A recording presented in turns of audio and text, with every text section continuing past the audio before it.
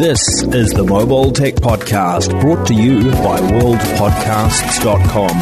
Now here's your host, Tech Girl, Miriam Joie. Brought to you by Audible. Stay tuned for a special offer at the end of the show. Hi, and welcome to the Mobile Tech Podcast. I'm your host, Miriam Joie, and today is Thursday, November 12th, 2020.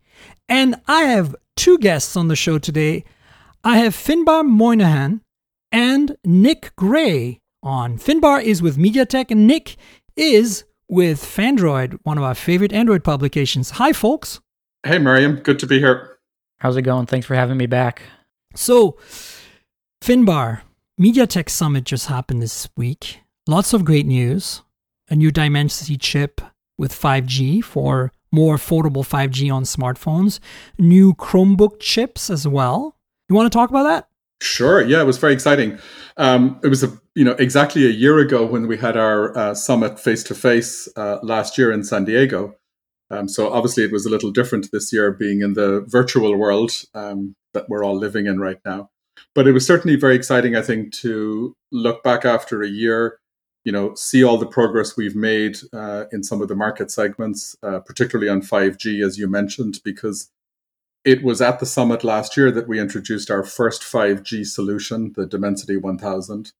And as we've gone through 2020, we've introduced multiple other members of the family, including the new Dimensity 700 family member at the event this week, which is aimed really at bringing 5G into more of the mainstream tiers of 5G devices. So we're very excited about that. Democratizing 5G, bringing 5G more broadly to different price points. And then as you mentioned, we also introduced at the event two new solutions for more high-end Chromebooks, which again has been a very hot topic this year with all of the homeschooling, home education. Demand for Chromebooks has been off the charts this year so far. Yeah, I bet. And we all got Chromebooks from Lenovo, the IdeaPad Chromebook Duet, I believe. Correct. And I'm super impressed with that little thing. I'm a big Chromebook fan and user. And of course, I'm used to pretty heavy lifting type work, even on my Chromebooks, including generally a Chromebook Pixel of some kind has been my go-to. And I was really pleasantly surprised at how well Chrome OS ran on that MediaTek equipped device. Mostly I wasn't concerned about the chip. I was concerned about the RAM. 4 gigs is a little small for Chromebook, but that device is $279. So wow, right? Yeah, no, I think it's exciting. And we've seen a lot of success with the Chromebook platform, not just with Lenovo, but with multiple other brands, Acer, Asus, even HP now is also shipping Chromebooks based on MediaTek's platforms. And I think, that first starting point, I think, has given us a lot of confidence in the ability of the MediaTek ARM-based SoCs to deliver a really good user experience for Chromebooks. And I think when we look forward, we're talking about introducing 7 nanometer, 6 nanometer new ARM cores in the new SoCs. We'll really see, I think, a big step up in performance there as well going into next year and beyond. Yeah, and you guys have been doing chips for Chromebooks for about a year and a half now? Actually, we've been doing them for longer. I think the current products like the Lenovo one that Miriam mentioned is based on our 8183, which is really, I think, the second generation of Chromebook chips that we've launched. But I think that product brought some of the advantages of, quad-core, big CPU, 12 nanometer technology, some other advantages that I think probably speaks to the performance. But I think it's really in 2020 that we've seen the volume starting to take off, and we're very optimistic about the projections for 2021. Well, and one question I had compared to, the main competitor within the space for chipsets, which is Intel, and a lot of the times within the budget segment, we're seeing some of their Celeron chipsets in the cheaper Chromebooks. But from what I've seen, these chipsets here, specifically the one in the Lenovo Duet, which I played with at CES, and we actually gave it a Best of CES award because it's that good. This actually seems to have a little bit more power and oomph, even though it's still quite a cheap device for this form factor. Can you speak as to what your guys' approach is on that end, and then the new chipsets, which are significantly more powerful for Chromebooks. Yeah, I think we bring a lot of the experience from the mobile world, Nick, into this space. Obviously MediaTek's been well known for delivering, low power, high performance mobile SoCs, taking advantage of the latest ARM cores, taking advantage of the integration that we can bring, TSMC process technology for leading edge nodes. I think a lot of that know-how we've really been able to marshal forward into the Chromebook space. I mean, of course, given all our experience with Android as well, I mean, the fact that all the Android apps run on Chromebooks is a very powerful user feature as well, I think, that benefits us. And I think, particularly, I think with the growth in Chromebooks, I mean, it started a lot from the education sector, but we are seeing growth in consumer. So, gaming, video, multimedia, video conferencing, those kind of applications become more important. And again, we can bring a lot of that multimedia experience from the mobile world to bear on the Chromebook experience. So I think it's that heritage from the low power, high performance mobile, and then leveraging that into obviously a different form factor and a different use case that is the Chromebooks that helps, I think. Yeah, I think this is pretty exciting to me. Like the performance on this little duet I was really surprised. I mean, I don't know why I went into, I think because of the specs again, not the processor so much, but the RAM. I was like, well, this is going to be, like a basic Chromebook experience. But as I started using them, I was like, I mean, yeah, tabs are going to be an issue, like, because it's just, you need RAM for tabs. But I was just like, wow, this is, rocking it. And for the price, I mean, I just don't think anybody can touch this. You could probably sell this thing, I mean, Lenovo, I suppose, could probably sell this thing for $50 more with more RAM and, kill two birds with one stone, basically. I think it's exciting to me to see, mobile chipsets slowly seeping into the laptop two-in-one world, basically. We've seen it with Qualcomm and Microsoft on the Surface Pro X and Windows. We've seen it now with Apple. We're going to discuss this later on the show with the Apple Silicon-based Macs. And, obviously you folks have found a really great, successful business case with Chromebooks. And I think we're going to continue seeing that cross-pollination. I mean, Chrome OS was designed from the get-go to be ARM-based. There's been a lot of Samsung Exynos-based Chromebooks in the past. I reviewed them back when I was at Engadget. So, I think it's going to continue. Do you see a future where we see some MediaTek chips in Windows PCs?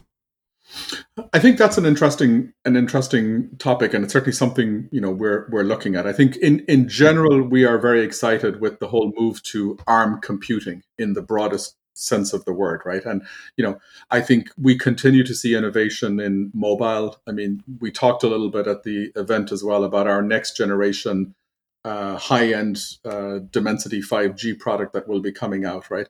And you can see they're all pushing in the same general direction, right? Taking advantage of the next generation process technology, 6 nanometer, the next generation ARM cores, CA78. And with the high end of the 5G roadmap, it's pushing a lot of, advanced CPU, GPU, ARM computing. A lot of that capability we're developing, has absolute applicability into the broader ARM computing space, whether that's tablets, Chromebooks, or other form factors. Now, there are some technical challenges around Windows with drivers and graphics and stuff like that have to be overcome. But I think the future is certainly pointing to ARM playing a much larger role in that broad computing space than maybe it has in the past. For sure. I'm always joking and saying ARM all the things, right? It's like that meme. Yeah. Because that's kind of where the world is going. And I still to this day cannot believe that, Intel sold their X-Scale ARM division. It's like you need to be in that space. Like it doesn't matter what you do, So yeah, the whole market is shifting, and I think Intel's kind of lost the vision as to where mobile computing is going and relying more on, the desktop and server side in order to drive their business, where everyone else is shifting to the ARM roadmap for the near future and the far future as well. I think exactly, Nick. I think it's a combination of ARM, but it's also, I think, a combination of, if you look at what we do on the mobile space, right, all of the multimedia integration, camera, AI, all of these other features that were, historically driven by smartphones, those become more and more relevant for use cases that people want on their quote unquote computing devices as well, right? Whether it's Chromebooks, notebooks, or whatever. So I think that SoC multimedia architecture combined, of course, with ARM, and like I said, the advances of people like TSMC on the process technology, I think there's kind of this perfect storm forming of benefits to the user that can be brought with these kind of solutions. So on these chips that were announced for Chromebooks at the summit, can you tell us roughly like what price points and performance levels you're aiming for manufacturers to ship devices with here? I mean, well, a lot of times, of course, the end position of the product really depends on the OEM, right? I mean, there's a lot of flexibility with the industrial design, the form factor, even as you said, the memory choices that they make. But clearly, we see the new products, the 8192 and the 8195, positioned at tiers above, where, let's say, the existing products that we're shipping with MediaTek are. So, okay. It probably does bump up to the, multi-hundreds of dollars kind of price points. Of course, again, OEMs can make decisions around, form factors, design, memory that'll change, the trade-off between performance and features, let's say. But I think the aim here is really to kind of be able to span the whole range of Chromebook offerings that people are looking to bring out. Some maybe for education, but for consumer and for even into the enterprise class, they may have different performance requirements. For sure, yeah. Can we talk about the Dimensity 700 a little bit? Sure. Because really, as you know, mobile, I mean, I'm definitely a big fan of Chromebooks, as I've mentioned, and I'm not going to say no to Chromebooks. They're definitely mobile devices, especially that Duet because it's a 2-in-1. But my, phones are closer to my heart. And, we've seen very exciting that we've seen the Velvet from LG come on T-Mobile with a Dimensity 1000C chip. I actually got T-Mobile to send me a device, even though I already had two Velvets, both with Qualcomm's chips, the unlocked European model and the AT&T specific model. I wanted to experience the Dimensity 1000C, so T-Mobile finally sent me one, and you can't tell it apart from the competition. It performs just as well. Not that I'm surprised, frankly, but I just want to put it out there for the listeners. It is a really great chip and it works really well. In fact, I ran some benchmarks and, benchmarks don't really mean anything, but it's nice to have some points of reference. You are killing it in machine learning and anything that's neural processing based right now compared to Qualcomm. Yeah, no, that's been a big focus for us. And I think we're very happy with the kind of results we're seeing there. And certainly the Dimensity 1000 that's in the Velvet phone from LG, I think exemplifies obviously the best of what we've delivered so far this year. Obviously, you'll see more in the future with new platforms. And thanks for the comments on the Velvet. I do think LG did a phenomenal job with that series and that device as well. It's a beautiful device. But yeah, I mean, I think it really demonstrates, as well as the AI, I mean, some really innovative firsts that we were able to demonstrate on the 5G technology as well with T-Mobile and with LG on their network, because obviously T-Mobile is pushing aggressively to standalone and carrier aggregation for 5G, and we've already demonstrated some of those capabilities on that device. Yeah. So where do you place the Dimensity 700? I guess it's at the bottom of your 5G Dimensity range right now. You've got the 800 series, and then you got a bunch of 1000 series variations, right? So yes, like the Dimensity 1000 is obviously towards the high-end flagship part of our roadmap. The Dimensity 800 and the 820 are sort of a step down from that kind of, so call it high-end. We actually introduced in the middle of the year a Dimensity 720, which is probably more for mid-range. And so this Dimensity 700 brings it down a little further again. So this is really what we're calling for the mainstream part of the market. And I think what we see really happening as we kind of exit 2020 into 2021 is obviously in markets like China, 5G is going to become, predominant. I mean, it's already, the majority of phones shipping in China are now 5G enabled, and that trend is going to continue. So it's obviously going to hit all price points. In 2021, I think we also see 5G coming into prepaid segments of markets in the US. And again, device price is very important for those consumers. So I think this new Dimensity 700 will be a very strong player in that part of the market. And in markets like Europe, 5G is also sort of ramping up and taking off quite aggressively now. Nick, what's been your experience with the various MediaTek-based phones this year? As you know, not that many have come to the US, and it's kind of been hard for a lot of outlets to get their hands on those specific devices.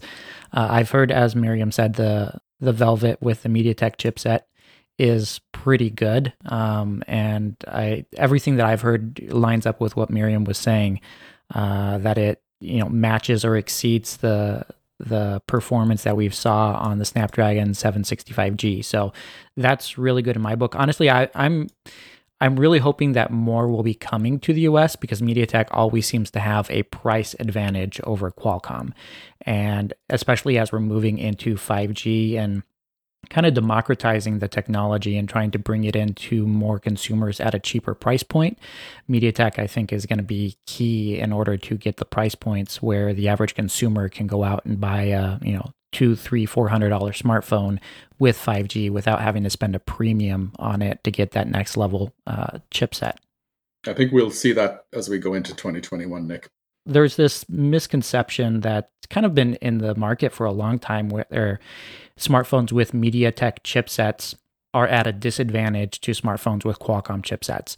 But what we've seen from MediaTek the last 2 years is that they are on the same level, especially when you're looking at phones that are within $50 to $100 of each other, and typically the MediaTek devices are cheaper. So if you have the option to buy a MediaTek powered device versus a Qualcomm one, I say give it a shot because everything that I've used so far was exceeding my expectations every time I picked it up and used it. I think that the carriers in the US are the problem, I think, still. We complain about them a lot, but kudos to T-Mobile for jumping into this with, open eyes and an open mind and coming up with a really competitive device. I just feel like I wish I could say this about the others, right? And it's not really MediaTek's fault or the manufacturer's fault for not having these phones as much as, at least in the US, as I'm talking here, it's more about the carriers like wanting to come along. So let's hope that they come around, right? Sure. So Finbarr, anything else that stood out from the summit that you think our audience will be excited about? I think there's a lot of folks listening right now who are based in India and in the UK and Australia and parts of the world where I think the MediaTek devices are much more prevalent and available. Yeah. So what should they be looking forward to other than, I presume, $200-ish 5G phones with Dimensity 700 chips? Yeah. No, I think one of the objectives for the summit is that we set out with last year, and again trying to reemphasize this year, is to again continue to show people the breadth of technologies, the breadth of products, and the breadth of capabilities that MediaTek can enable. Right. So beyond the smartphones and the Chromebooks, we talked a little bit about what we're seeing this year with our TV business, which has been quite strong. Some of the IoT products, we've seen a lot of strength in Wi-Fi 6 adoption because of the pandemic and people working from home. And then I think, I spoke a little bit at the event as well about our activities on AIoT. And I think that's a very exciting area of growth for the future because it brings together all of the capabilities that we've been talking about from MediaTek. So the connectivity, AI, multimedia, the SoCs. But if we take a slightly different approach, we can enable a whole host of new customers to bring those technologies to their platforms. Like we highlighted the June smart oven, for example, at the event that I think is a perfect embodiment of like such a cool, innovative product. And now powered by MediaTek's AIoT platform. It's not a smartphone, it's not a Chromebook, but obviously it needs connectivity, it needs a voice assistant, it needs camera capability, it needs the AI processing for all of the cool things they're doing. So we're very proud of that example, and I think you'll see more of that coming on a global basis as well. Awesome. Well, I'm definitely looking forward to that. I mean, so many smart speakers, so many true wireless earbuds, so many, TVs and set-top boxes. And TV sticks, right? I mean, this is like a high demand thing that's just not going to end. And you guys are in such a good position for that. It's just kind of amazing, really. Yeah, no, it blows my mind. I mean, our CEO noted at the conference that, we estimate now there's about 2 billion consumer devices a year powered by MediaTek solutions. It kind of blows my mind even when I think about it. Yeah, I think in a way the pandemic kind of helped, but at the same time, we kind of wish it wasn't like that, right? 100% agree. Well, listen, Finbarr, thank you so much for being on the show and telling us about what happened at the summit. I think it was a fun event, even though we couldn't all be together. So thanks for inviting me and others. It was great. No, thank you, Miriam. And it's always good to catch up and chat. And, hopefully we get to do this face to face the next time. I'm looking forward to it. Yeah. So, Nick, what are your thoughts? Exciting? Everything's exciting. This day and age, it's one of those weeks where it never seems to end. I thought it was like Sunday morning already. There's been so much. I'm honestly super excited about MediaTek stuff. Like that little Lenovo IdeaPad Chromebook Duet is kicking ass, dude. Like, I'm like, what? Like, this feels so much better than any low-end Chromebook I've ever used before. Well, and that's the thing. I got to play with it at CES when Lenovo announced it, and they sent me one to review earlier this year. So this is the second one that I have. I'm actually going to be donating it to a local school just because I don't need Smart. a second one in the house.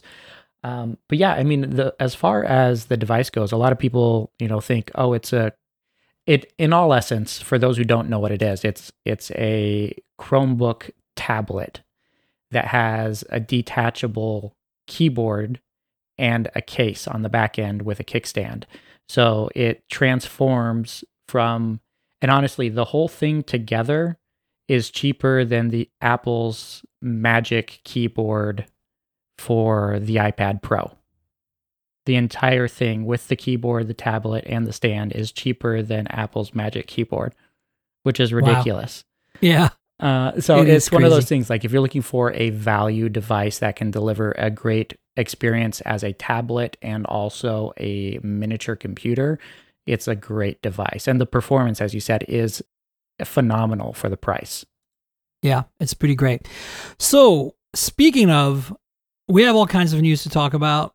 I want to start with the OnePlus Nord N10 5G. What a mouthful. I didn't think that OnePlus would ever name a phone like that. Hey, welcome to 2020, man, where expectations are thrown out the window. I understand when it's the carriers kind of forcing down the naming, upon the phones, like we're going to see when we discuss Nokia in a minute.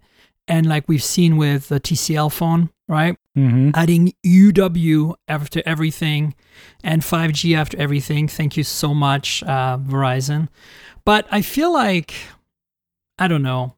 I think that this phone is a mixed bag. Have you played with it? I have. It's sitting here on my desk, and OnePlus sent it over probably about a week before the embargo lifted. And while I wanted to be excited about the phone just because of the price point, it took me 5 days to actually open the box and start playing with the phone and actually start to care. Because once you start looking at the features that the phone has to offer and the compromises that it makes, this is no longer the OnePlus that we've known and loved since the very first OnePlus One. I mean, absolutely. They've always set the standards, the bar really high as far as your expectations, and have, for the most part, besides one or two devices within, 7 years now that we've had OnePlus devices, there's only been a handful, not even a handful, 2 or 3 that haven't met expectations. And this is going on the list for me. I mean, absolutely. There's a lot to like if you are on extremely tight budget, but when you consider that the OnePlus Nord, which launched 2.5, 3 months ago, is only €50 more than this. That's the thing. A substantially better phone. It is a vastly better phone. Vastly is the word I use. It's not even in the reviews. same ballpark. It's ridiculous. Exactly. And for a €50 price difference, there's they should have just gotten that phone and knocked off a couple features to build this phone for €50 less, not not given us this device. It's not the OnePlus that we know and love. No, 100%. So I reviewed this for both Hot Hardware, which is more technical review, and for Geek Spin, which is more lifestyle review. I encourage you to read the reviews. The links will be in the show notes. But my takeaway is identical to Nick's. I went into it open-minded. I was like, okay, look, let's give it a chance, right? I really need to spend time with this thing because I'm going to review it twice. So I did. And immediately, to me, this just feels like an Oppo phone with OnePlus branding. Not that there's anything wrong with that, or a Vivo phone, or a Realme phone. It's basically does not have that OnePlus DNA anymore, other than Oxygen OS. And there's a bunch of issues here. The first thing for me that kind of bothers me is that, as you said, the Nord, the original Nord, is basically just an 8 or an 8T, right? Like a OnePlus pseudo flagship with a 765G in it, basically. Right? Yeah. The only concessions it makes, it still has OIS on the main camera. It still has that Sony IMX586 that is still in the 8T and the 8 today. Mm-hmm. And it has like up to 12 gigs of RAM, super fast, everything. And the only thing you kind of give up on, in my opinion, on the original Nord is plastic mid-frame, which you don't notice really, but I wish they'd done a metal one, and the mono speaker, which is kind of meh. That's it. Everything else is pretty much like a OnePlus 8 or 8T.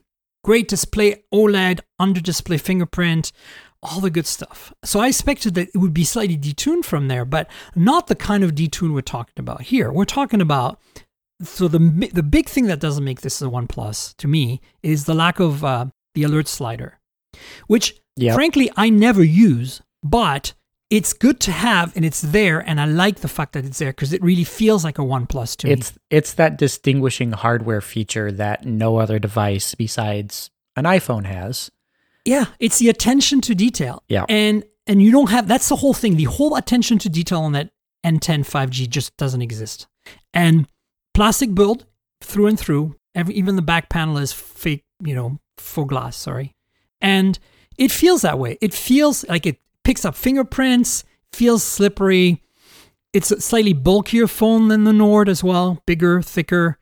I would say battery life is good. I think that's the one redeeming factor. Battery life is good, and performance is technically good as well. I mean, I disagree. For the price point, performance is good. It's not going to blow anybody out. No, because the Nord exists for $50 more, and the Nord just runs circle around this. But here's the thing. The Nord is the exception to the rule because the Nord is the only phone at that price point that performs that well. If you look at other 450 euro devices, the Nord is the king. And so you can't, so this could be the second or third best device within that price category as far as performance goes.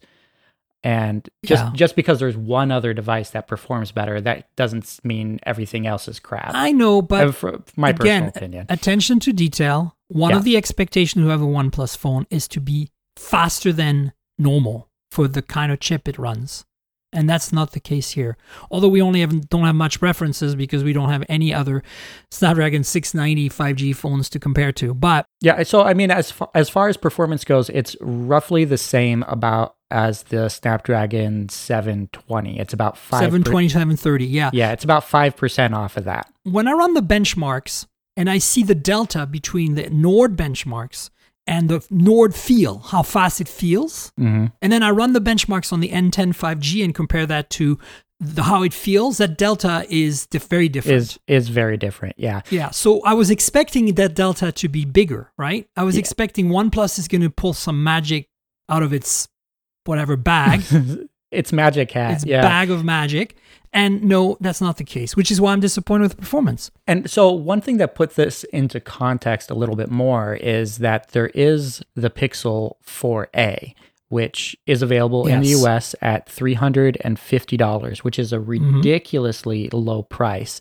And we don't know the pricing yet for the Nord N10 in the US. It's supposed to be coming later this year. We don't have a date. We don't have pricing for that yet. But based off of their European to US pricing differences between the 8 and the 8T, this is probably going to be a $400 device. And when you have the Pixel 4a at $50 cheaper, you buy that phone every day of the week over this phone. 100%. Battery life is better. The only thing that's worse on the Pixel 4a, I would say, is the display. The display on this phone is actually decent, where the one on the Pixel 4a is like, eh. But as far as cameras go, it blows it out of the water. See, it's interesting because I don't agree with that display thing at all. Like, I think the display on the Nord N10 5G is a very, very good IPS display. Yes, I'm with you on that. The 90 hertz is really nice, but oh my God, it is when you scroll on that at 90 hertz, it's a lot like the Poco phones at 120, like the X3 NFC. It's amazing how much jitter and jiggles you see. It's really bad. There is a lot of jiggle, and I think that has something to do with some software configurations that they don't have just right. I just think it's an IPS at 90 or 120 hertz panel problem. I've never seen an IPS display at high refresh rates not do that, period. So I'd rather take a 60 hertz OLED any day of the week, and I think the OLED on the 4A is solid OLED. It's actually punches way higher than the $350 OLED should. So that's my take, but going back to the N10 5G, here are the things I like. Okay, there are a few things I like. The display. Even though the jittery, I think 90 hertz, it's a good IPS panel. The battery life is insane. It's really awesome. good. It's really fantastic. So that's good. Stereo speakers. They're stereo speakers, and they're not great, but they're not horrible. They're definitely better than the mono speaker on the Nord. That is awesome. The headphone jack is nice. I don't need it, but it's nice. Micro SD support is nice. I don't need it, but it's nice. This has 128 base storage. That's not too bad. I could live with that, so I don't need the micro SD, but I think it's nice. And then finally, what was the third thing that they did that hadn't been on a OnePlus in a while? A rear-mounted fingerprint sensor? Like, I don't mind the rear-mounted fingerprint sensor, but the one they used is not good. It's not that for me as much as it feels old-fashioned. Like, and the 4A has the same problem, and the 5 and the 4A 5G for all the Pixels, the modern Pixels all have that problem. I love the mounted on the back because you reach in your pocket and you tap it. By the time the phone is out of your pocket, it's unlocked. But I feel that it kind of looks frumpy and old, and today it should be on the side. It should be on the power lock key. Lots of people have done that really well. Samsung probably done the best job at it with a bunch of their phones. Yeah, Samsung's done the best, but we've had a couple this year that have had it on the side, and they haven't been good. The Poco phones have had it, and they simply haven't been good. But again, those have been budget devices as well, so they're using cheaper sensors. The Moto One 5G was pretty good. Was okay, yeah. Sensor, yeah. So anyway, I agree with you overall that like this is not a OnePlus phone. This is a parts bin phone. Correct. It is an Oppo phone rebranded as or BBK phone, whatever, rebranded as OnePlus. The lack of alert slider. And the other thing that really vexes me, I wrote in my review, is the chin. It is so freaking big. Yeah, but that's what you get from an IPS display. They're all... No, I disagree. Look at the Poco X3 NFC in comparison. Also an IPS panel. Has a chin, yes. Doesn't have a monstrous chin. Yeah, there is a size difference there, but I don't think it's... Like, I think it's ridiculously big for a chin. I have not complained about bezels or a chin on a phone in like 3 years, so I'm not even going to go there. It's since HTC's phones that had the ridiculous chins.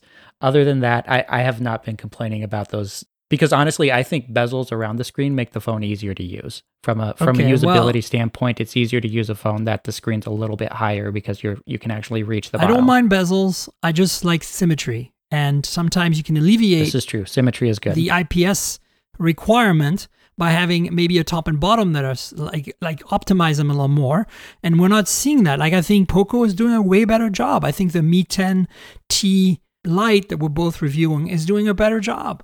Mm-hmm. You know who's doing a really bad job? We're going to talk about that with their chin, and I'm going to totally knock them on their chin, is the Nokia 8V 5G UW, the 8.3 variant for the US. That's an insane amount of chin.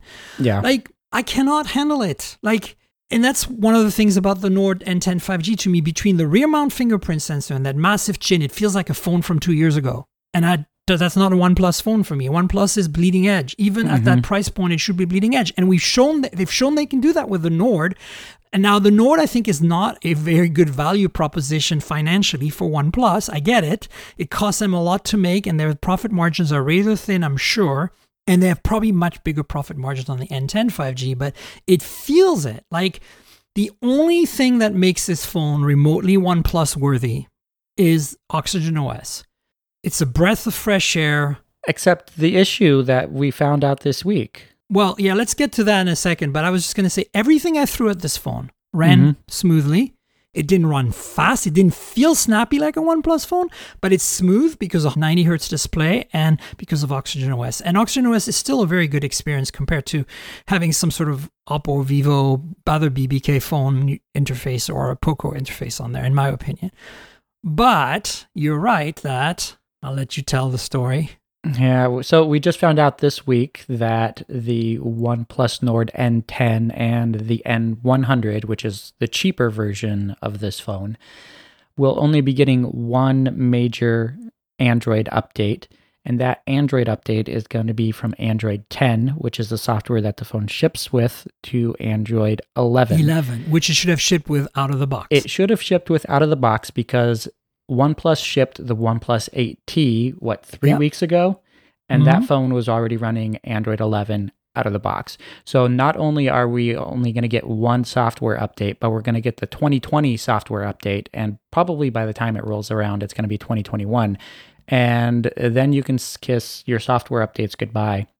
And OnePlus has staked its reputation on delivering exceptional updates for its phones. When it comes to versions of Android, they're always ahead of the competition as far as rolling out major Android releases. It's usually Pixel phones get it first, and then sometimes it's within that same week or a week later that the first OnePlus devices are being updated to the next version of Android, which has been awesome. It's been a little bit slower this year, but they've staked their reputation on that, and they always deliver multiple system updates to tweak the improvement of the device, kind of like Google does for its devices throughout the year as well, in addition to multiple years of security updates. Now we're only getting one major Android update and only 2 years of security updates, when the industry standard across the board is 3 years of security updates for the companies that kind of stick to that game plan. So again, not a real OnePlus phone. Yeah, exactly. So look, for me, the display's good. Stereo speakers are nice. Battery life is fantastic. 30-watt charging is very nice to have at that price point. I don't need it, but it's nice. Again, I don't need it. Micro SD, I don't need it. It's nice. Headphone jack, I don't need it. It's nice. I could have done without these three things and have an OLED display and had a slightly better chip. I was expecting a Nord Redux that had slightly lesser specs, but we're really getting a completely different phone here that doesn't have a notification slider, and the cameras are worse. I'm not going to get started on the lack of OIS on the main sensor. Yeah, but at this price point, there's no one who does have OIS. But then you went to a worse sensor. Yes, this is true. So I'm halfway through recording a video of pros and cons on the Nord N10, and the cons come hard and heavy in the camera department. There are 4 cameras here, which we know this is simply so that they can check things off on the spec list so that, hey, this phone has 4 versus another. I call them sticker cameras. They might as well be stickers. Yeah, and honestly, the monochrome camera and the macro camera are 2 cameras on any smartphone besides a high-end device that's using a really good macro camera. Those are 2 cameras that should never be included. Save the $3 from each one of those cameras and invest the $3 of each of them into a better main sensor, because it will make a world of difference. Yeah. Because honestly, camera sensors aren't that expensive. They're a couple bucks each. But when your main sensor is $25, and then you have 2 $6 sensors, how about you save that and buy a $33 main sensor and make it exceptional as opposed to crappy, and then just have even crappier sensors down the board? It's ridiculous. And so again, I expect a OnePlus phone to have OIS, and Nord did, and this does not. And so that's why I brought that up, because it's one of those things that really matters to me.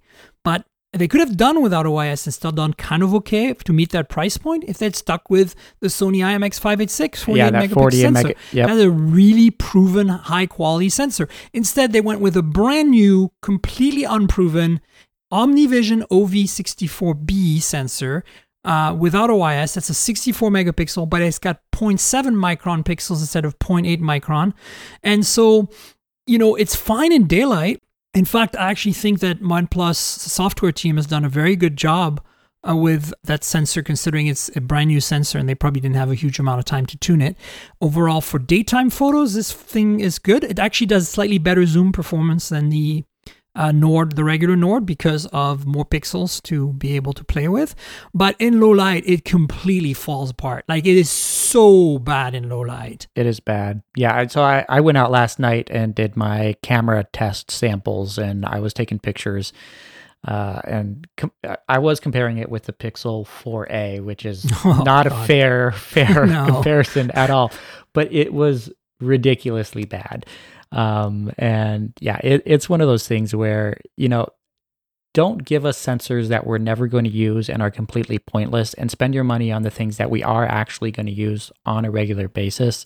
Yeah. And we will be happy with the results, or not as pissed off, because honestly, I'm never going to be mad if a manufacturer doesn't give me a macro camera and doesn't give me a crazy monochrome camera. I mean, when was the last time you actually took a black and white monochrome picture? Well, it turns out that the monochrome shot's actually not taken with that camera. If you go to monochrome mode, it's like the AT. It assists the main sensor to take the photo by using that monochrome sensor for light. Yeah, well, yeah, it's the same as... The output is still a 16 megapixel picture in this case. It's the same setup that Huawei was using when they introduced their monochrome P9 sensor. Yeah. But it captures the light information, and it uses the monochrome sensor to then inform the monochrome images. So it paints the 16 megapixel image with the monochrome data. Yeah. Correct. So I want to wrap up because we have a lot more to talk about. But really quickly, for me, this never settle motto is over. Like, you're settling 100% of the way here. They settled and then some. This is not a OnePlus phone. This is not worthy of OnePlus. OnePlus has lost the plot. OnePlus has lost its mojo. Like, how low can they go? I don't even want to think about what the N100 is going to be like. The good news is the N100 is less than half the price of this phone. Okay, so, well, I think it's 189 euro or 179 euro. So it's extremely cheap. So I'm not expecting... a 720p display. Oof. So it's not going to be good by any means, but it probably could be good compared to what else is within that price segment. Honestly, I haven't used a phone that cheap in a long time, though. Ultimately, that's the problem, Nick. 50 euros, 50 pounds more buys you a Nord. Oh, it's crazy. Which is vastly better. So buy that. And if you're in the US, we have no point of reference because the Nord was never sold here. But I can guarantee you this is going to be a carrier special, like a T-Mobile phone, at $350 or $400. And it's not going to be as good as some of the other $400... Some of the Samsung A-series devices. That has Snapdragon 765s, like the TCL 10 5G, like the Moto One 5G, like the Revel 5G on T-Mobile, which is essentially a Moto One 5G detuned, like the new LG K92 5G that looks awesome. Have you seen that? It's another Snapdragon 690 phone.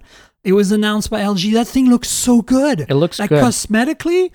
Now, of course, it's going to have LG software, but I think you're right. The Samsung Galaxy A51, A71, all of these phones, I don't think it's necessarily going to be very competitive in the US. And again, the only thing that still kind of maybe makes this a OnePlus phone is Oxygen OS. The rest is just part spin special. Very disappointing. So one last thing I'd like to point out, if you look at the back of the Nord N10 and you put your finger over the OnePlus logo in the middle of the phone, it looks exactly like a Samsung A71. The camera module is identical.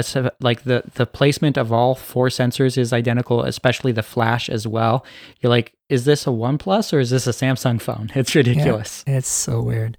So yeah, folks, Ryan Hager at Android Police wrote a really good story today. I will try to link it in the show notes if I remember, about how OnePlus has jumped the shark, and I think I agree with him.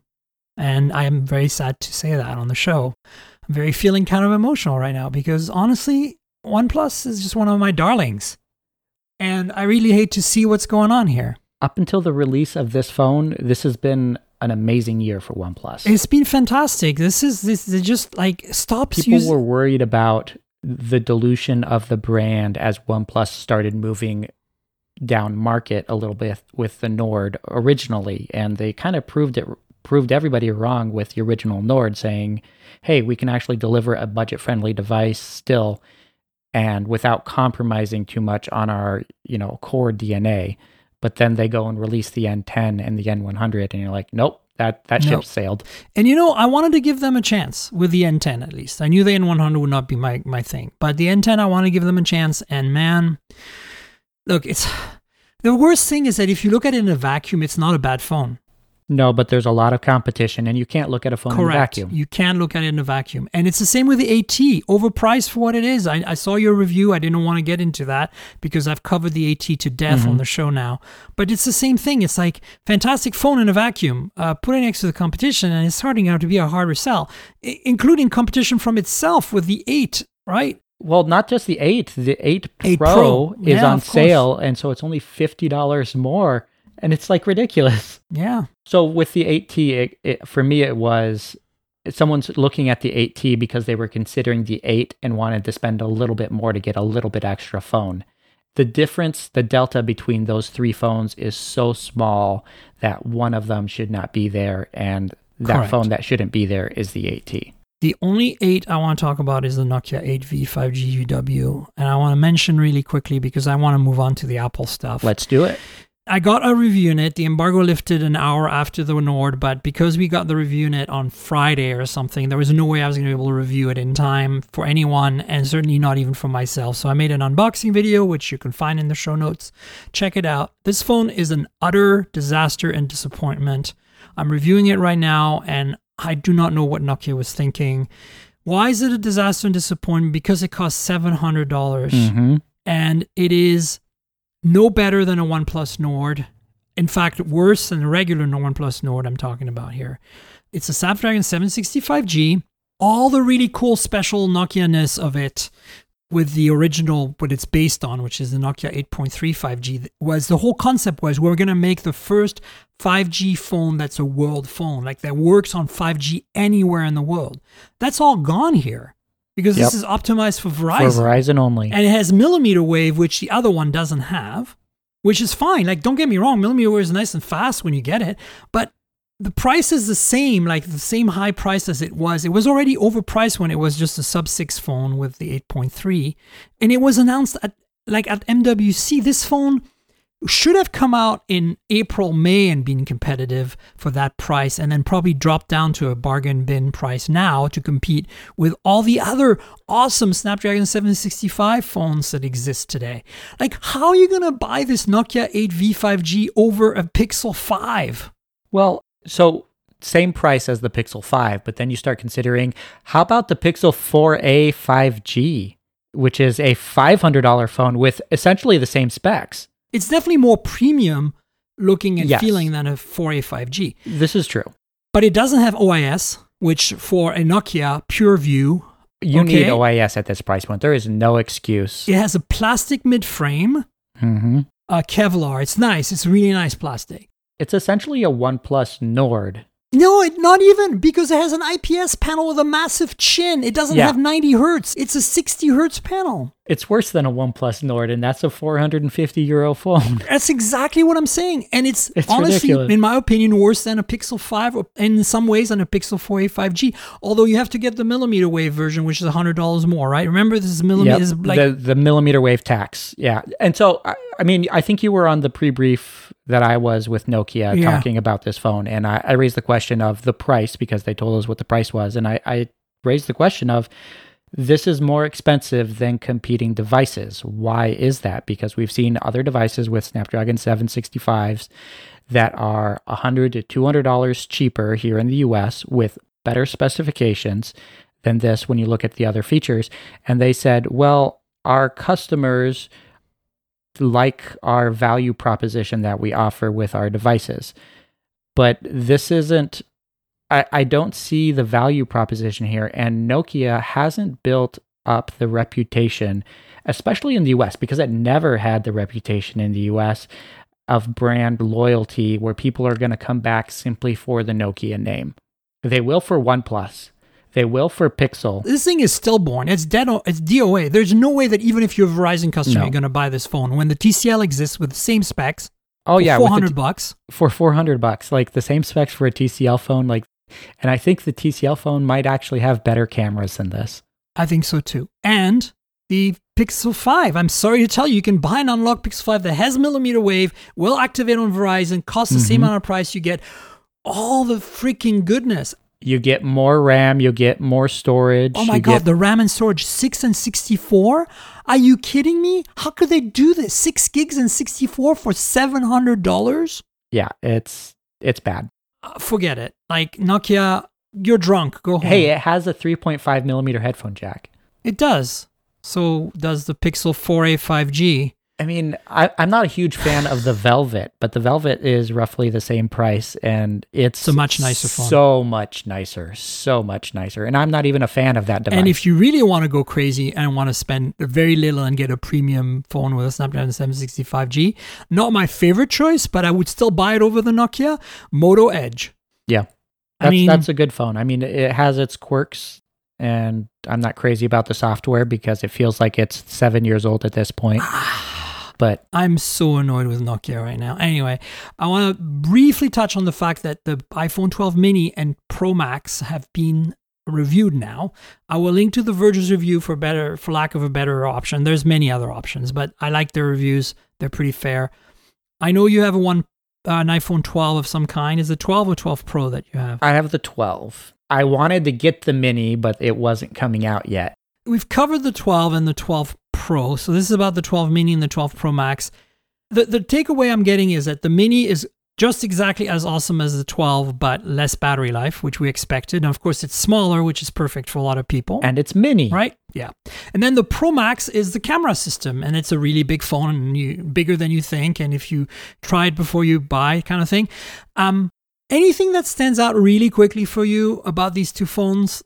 Like for me, the camera system on the Pro Max with the in-body stabilization it seems that it does pay off and the quality is a little better, and it's interesting, right? I think it's interesting. So for me, it's kind of the comparison of the 12 mini being kind of like a Pixel 4a, where it's such a small device, it's pared down, but still excellent and exceptional in every way. You do get the battery life compromises that you get there, but if with a device that small, you're going to have issues with battery life because the screen size to battery size, the ratios just don't work out. And this thing has millimeter wave, which is crazy. It's just crazy. And I think that's probably one of the reasons for the battery life. So like if you stick it on 4G and keep it there, you might actually do a little bit better than having it search for 5G and jumping between millimeter wave and, everyone else's sub-6 networks and stuff like that. But for the 12 Pro Max, honestly, I don't see any other device this could be compared to besides the Galaxy Note 20 Ultra. Correct. This is a Galaxy Note 20 Ultra competitor. It is over the top as far as display goes, battery life goes, and also cameras as well. Yeah. And I don't know. I haven't used it yet, and I haven't seen any comparisons yet. I'm sure there's some coming out within the next day or two between the Note 20 Ultra and the 12 Pro Max. But I would say, it really comes down to which camp are you in? Are you within Android or the iPhone camp? And if you have all the money in the world to spend on the best phone available to you, that's the phone to get. Yeah. But I don't think the 12 Pro Max is transformational in any way. I think some people were expecting it to be above and beyond what we get out of the 12 and the 12 Pro. It is in some sense, but it's not. For the price point, I don't think it really delivers that much more substantial of an experience. I mean, I think if it's $100 more than the Pro, it's worth it. Like, if you can deal with its size, get the Pro Max at this time. Like, I think that... But the size is ridiculous. I mean, that's the thing. To me, the ones to get are the Mini if you want a really small phone. If you're an old school iPhone user, you're trying to replace a really small iPhone, right? Or get the regular 12, because the difference between the 12 and the 12 Pro, you might as well get the 12, unless you absolutely need that telephoto. And then at that point, if you buy the Pro, $100 more buys you the Max, which gets you better imaging, a bigger battery, bigger screen, to me, that's a plus. For some people, it's going to be a minus. But I feel like the 12 Pro regular is redundant now. That's a thing. Like I think it does come down to size.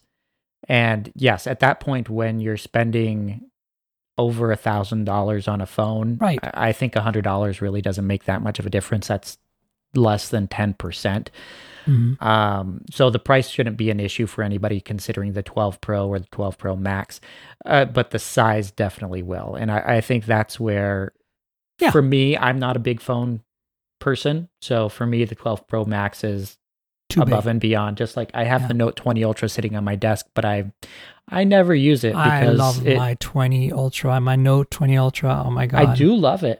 I use it around the house when I'm playing games and stuff like that. But as soon as I'm leaving the house, I'm picking up a phone with a display that's less than 6 inches. I hear you. One last thing on these two phones, because you'll read the review yourselves, listeners, is that to me, there are a lot of people going like that. And actually, the reason I posted The Verge's review is because Nilay at The Verge, the editor-in-chief, good friend of mine from the days when I was at Engadget working with him, went crazy over the top about how this is the best phone camera on the planet, and he's completely wrong.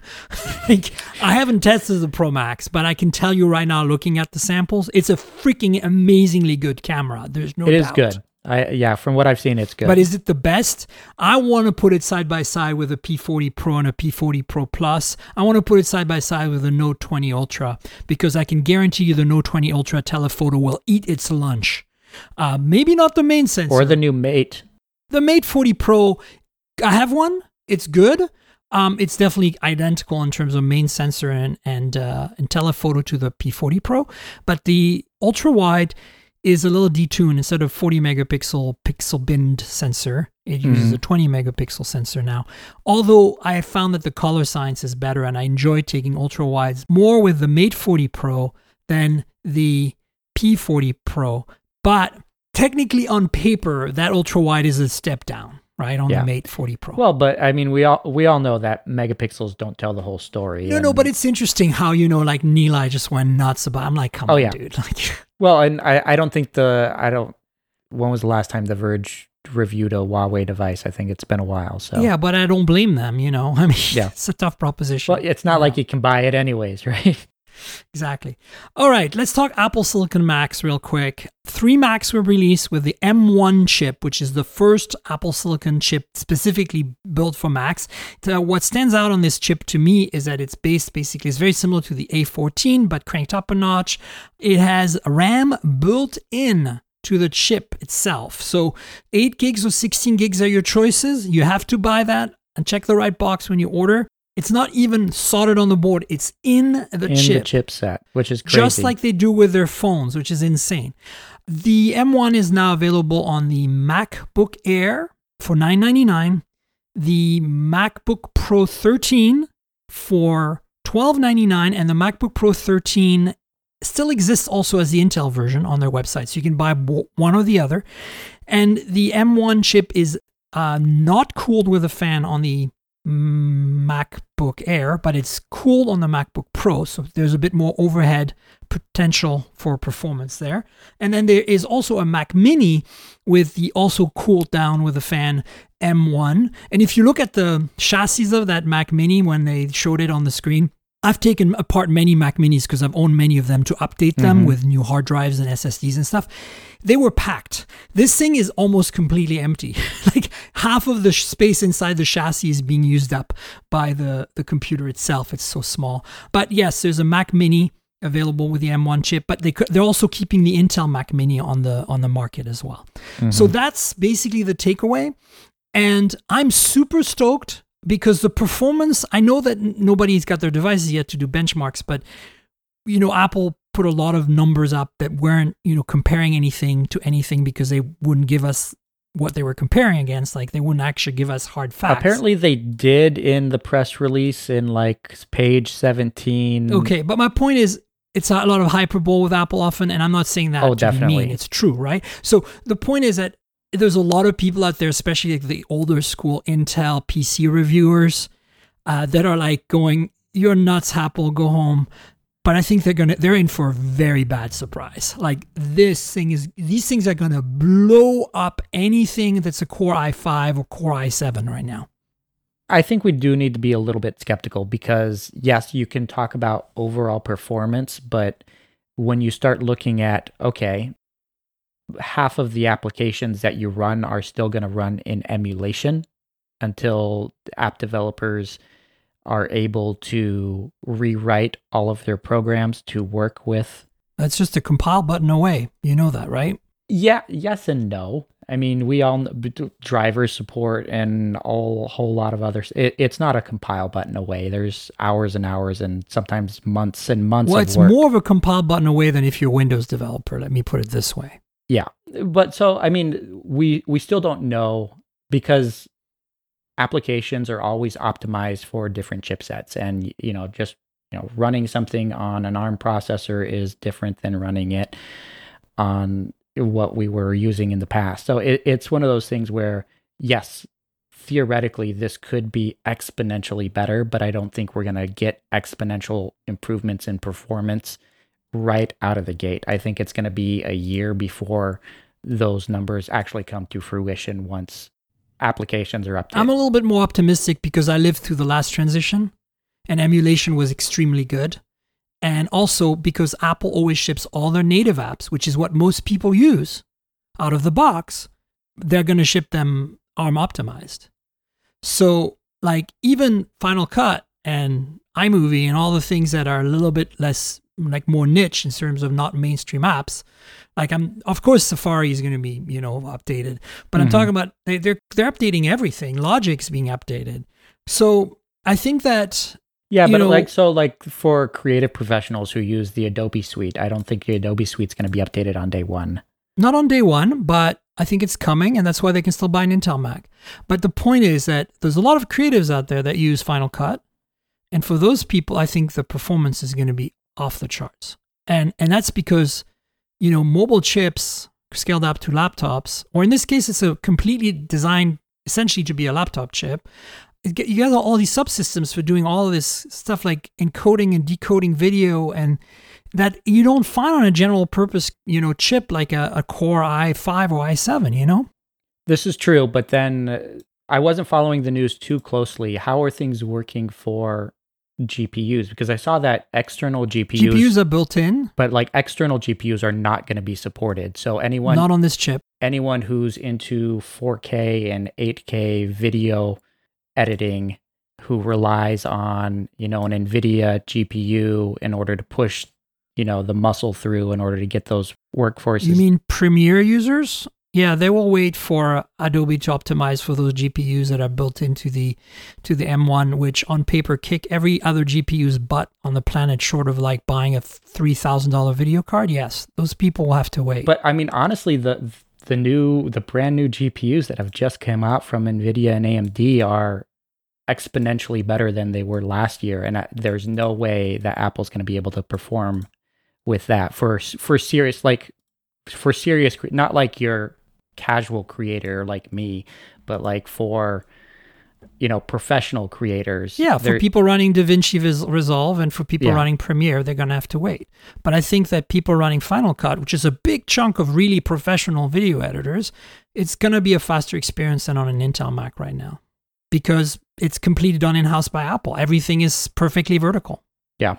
Those GPUs look really good on paper, but they're not going to be as good as, an RTX whatever from NVIDIA that just came out. But I think we're going to be surprised. That's what I'm saying. Could be. Because also, for video editing, it's not just the GPUs that matter. No, it's the custom encode modules that are inside these chips, right? Because they say that you can edit ProRes 4K on the MacBook Air without a stutter. And that has never happened on a MacBook Air, never mind even a cheap MacBook Pro. Yeah. Well, but just for those who know and use Premiere, just within this last year, Adobe rolled out an update that took video rendering times and based off of your GPU, reduced video rendering times by 50%. Yeah, and that's really a big deal. And that's a huge, so like for my videos, even though I don't do anything super complex, my video exports went from 15 to 20 minutes down to 4 to 5 minutes, where I would have to go downstairs, take a little break, and come back in a little bit to get my video when it's done, to let me write an email quick, and by the time my email's done, my video's done rendering. You know, I hear you. I think Adobe users are gonna have to wait to see what happens. Yeah. They did show that Lightroom was coming and Photoshop, I think. So I mean, obviously, Lightroom and Photoshop, I think, are going to do, and Illustrator are I think can definitely take advantage of the M1 chip really well. But again, this is Adobe's problem. Adobe needs to get on with the program. They took them a while last time to do the last transition to get in the program, and they got slaughtered by the creatives. I'm sure they've learned their lesson, you know? Yeah, we'll have to see. But that's the thing. Adobe's a big powerhouse in the creative world, and I think a lot of people will simply wait to see what Adobe does before upgrading. Oh, absolutely. But for the average person who buys a MacBook Air for the college right now, they don't care. With all the built-in native apps that Apple will have optimized for ARM for their silicon, I think that they're not even going to feel any difference. In fact, they're going to feel a huge improvement. And we're not just talking performance. The other thing is battery life. Yeah, I mean, did you see those numbers? Like 20 hours on a charge. I mean, everyone's talking about Chromebooks being able to get 10 hours of battery life. I'm like, yeah. I think everyone just got a huge wake-up call. Crazy. All right. A couple of more things before we wrap up. One is that we both have a Xiaomi Mi 10T Lite, as I mentioned earlier. Mm-hmm. And I've been using mine for a little bit. It's basically a Poco X3 NFC, where they took the Snapdragon 732 chip out and they put a Snapdragon 750G 5G chip in, right? Basically. Mm-hmm. I mean, the screen is the same. I think the build quality of the phone is a little bit better. I agree. The camera bump looks very similar, although I did like the cross layout of the thing in the back before, but now it's more of a square layout.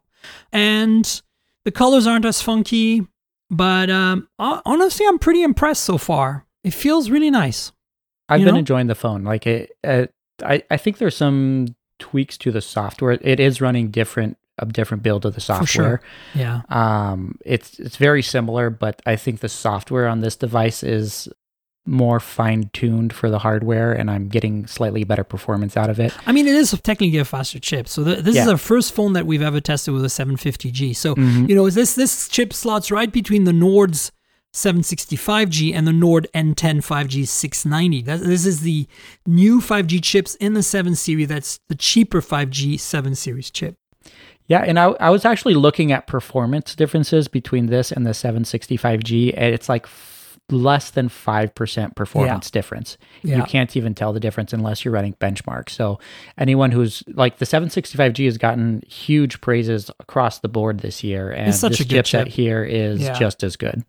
And just so you know, since for those of you who maybe don't remember, I reviewed the Poco X3 NFC for Android Police a few weeks ago.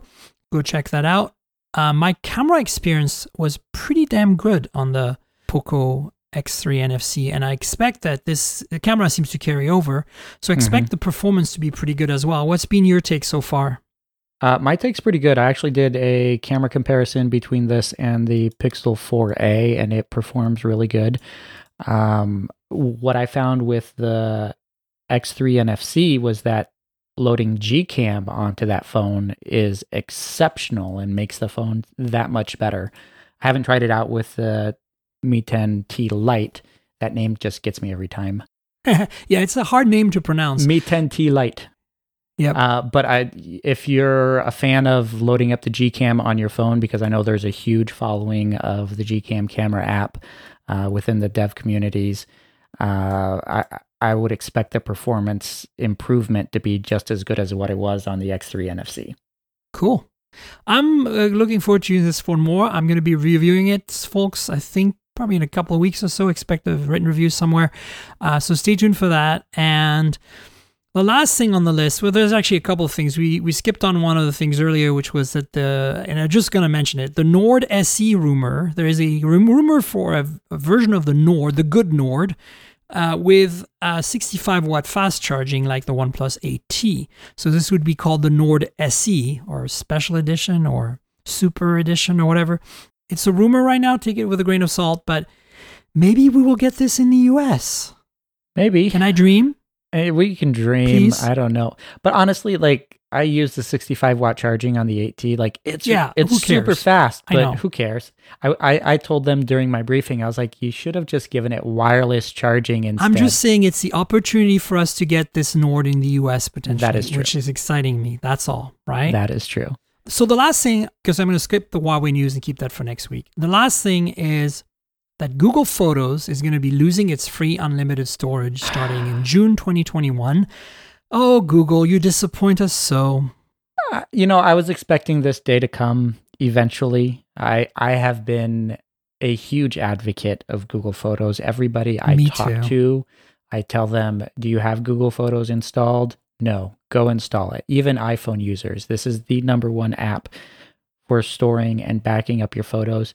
And I still think it will be once they get rid of the unlimited high quality uploads for videos and photos, but it's sad to see that we'll have to start paying. And even at the cheapest option for 100 gigs, it's only $2 a month. I mean, it's not that much. It's a lot cheaper than what Apple charges for its storage for iCloud.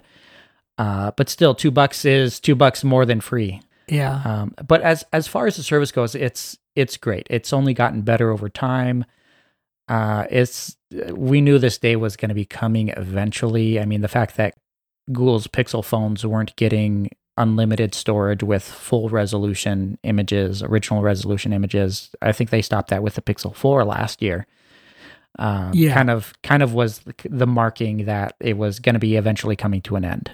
I'm not surprised. Absolutely not. It makes sense, but at the same time, I'm still disappointed. There is a workaround for this.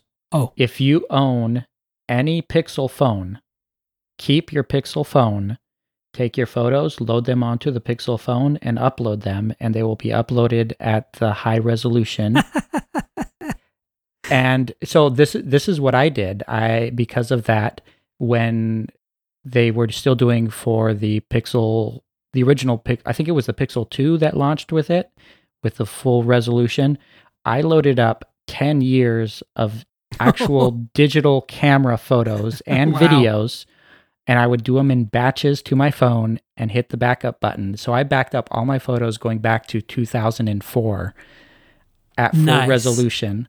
So keep a Pixel phone around and you'll get unlimited photo backup for the rest of your life. Just don't do it from any other device that you might be using as your main phone. There you go, folks. You've heard it here first. It's your workaround. I need to write up that article. Definitely. Please do. We need to wrap up. So do you want to tell folks where they can find you on the internet? On the internet, So thanks, Nick. You can find me and all my work on Phandroid.com, covering Android news and reviews, or else you can find me personally on Twitter and Instagram at Nick M. Gray. And you should definitely check out Phandroid, folks. Awesome YouTube channel. Nick is good people. And you know where to find me, folks, on the internet. I'm at Tankgirl. That's TNKGRL. Like the comic book character, just drop the vowels. TNKGRL on Twitter and Instagram. Twitter is where you should go to comment about this show. If you want to discuss the podcast with me, go to Twitter. Tell me what you think. Ask me the questions you want to ask. Correct me, whatever. Instagram is where you'll find pretty pictures of phones, pretty pictures taken with phones I'm reviewing, all that good stuff. We have a couple of YouTube channels you check out. YouTube.com/MobileTech Podcast is where you'll find unboxings, reviews, hands-ons, etc. Mostly about phones and earbuds, headphones, that kind of stuff. And then we've got a new channel, MobileTech More. So it's youtube.com/MobileTech More. You should subscribe to that. It's a new channel. Your subscription would be appreciated. It is all the extra stuff we get, like air purifiers, blenders, like we got a USB Type-C portable blender. It's freaking great. Robot vacuums, all that stuff is going to go there. So we're kind of just getting started with that. So please like, subscribe, and all that good stuff on the YouTube channels. Then the podcast itself lives at mobiletechpodcast.com. That's the URL. There's an RSS feed there. But if you want to use your standard podcast app, or on Google Podcasts, Apple Podcasts, Pocket Casts, and Spotify, pretty much everywhere good podcasts can be found. If your app lets you rate or review the show, please consider doing that. It really helps. So I just want to put that out there. And then also we have a donate link in the show notes. It's a PayPal link. Check it out. If you can help the podcast by donating some money, please do so. I certainly would appreciate it. And then I want to thank our sponsor, Audible. Audible has been with us since the very early days of this show as a longtime sponsor. You can help them by helping us by checking out the special deal they have. And that's basically a 30-day free trial, and you get to keep a book at the end, which is cool. The URL for that is audibletrial.com/mobiletech. That's audibletrial.com/mobiletech. So Audible, it's an audiobook platform. If you love to read as much as I do, but maybe you don't want to read with your eyes, you want to listen with your ears, they're your ticket. They have an incredible selection of books. Some of them are super epic long, 12-hour odysseys. I love it. It's like you can really immerse yourself into this audio experience. If you're driving, like you're delivering packages all day or something, you have to keep an eye on the road. You can just listen to the shows instead of reading them, which is really cool. A lot of books are read by the authors, and yeah, generally a great platform. And if you can help them, you will help us with that special deal if you become an Audible subscriber. audibletrial.com/mobiletech. I want to thank again Audible for being a longtime sponsor of the show. And thank you, Nick. And of course, Finbarr, for both being my guests this week. I appreciate you having me back. It's always a pleasure. Fantastic. We'll definitely have you back on the show soon. And folks, we'll have another show next week, so stay tuned for that. Until then, cheers, everybody.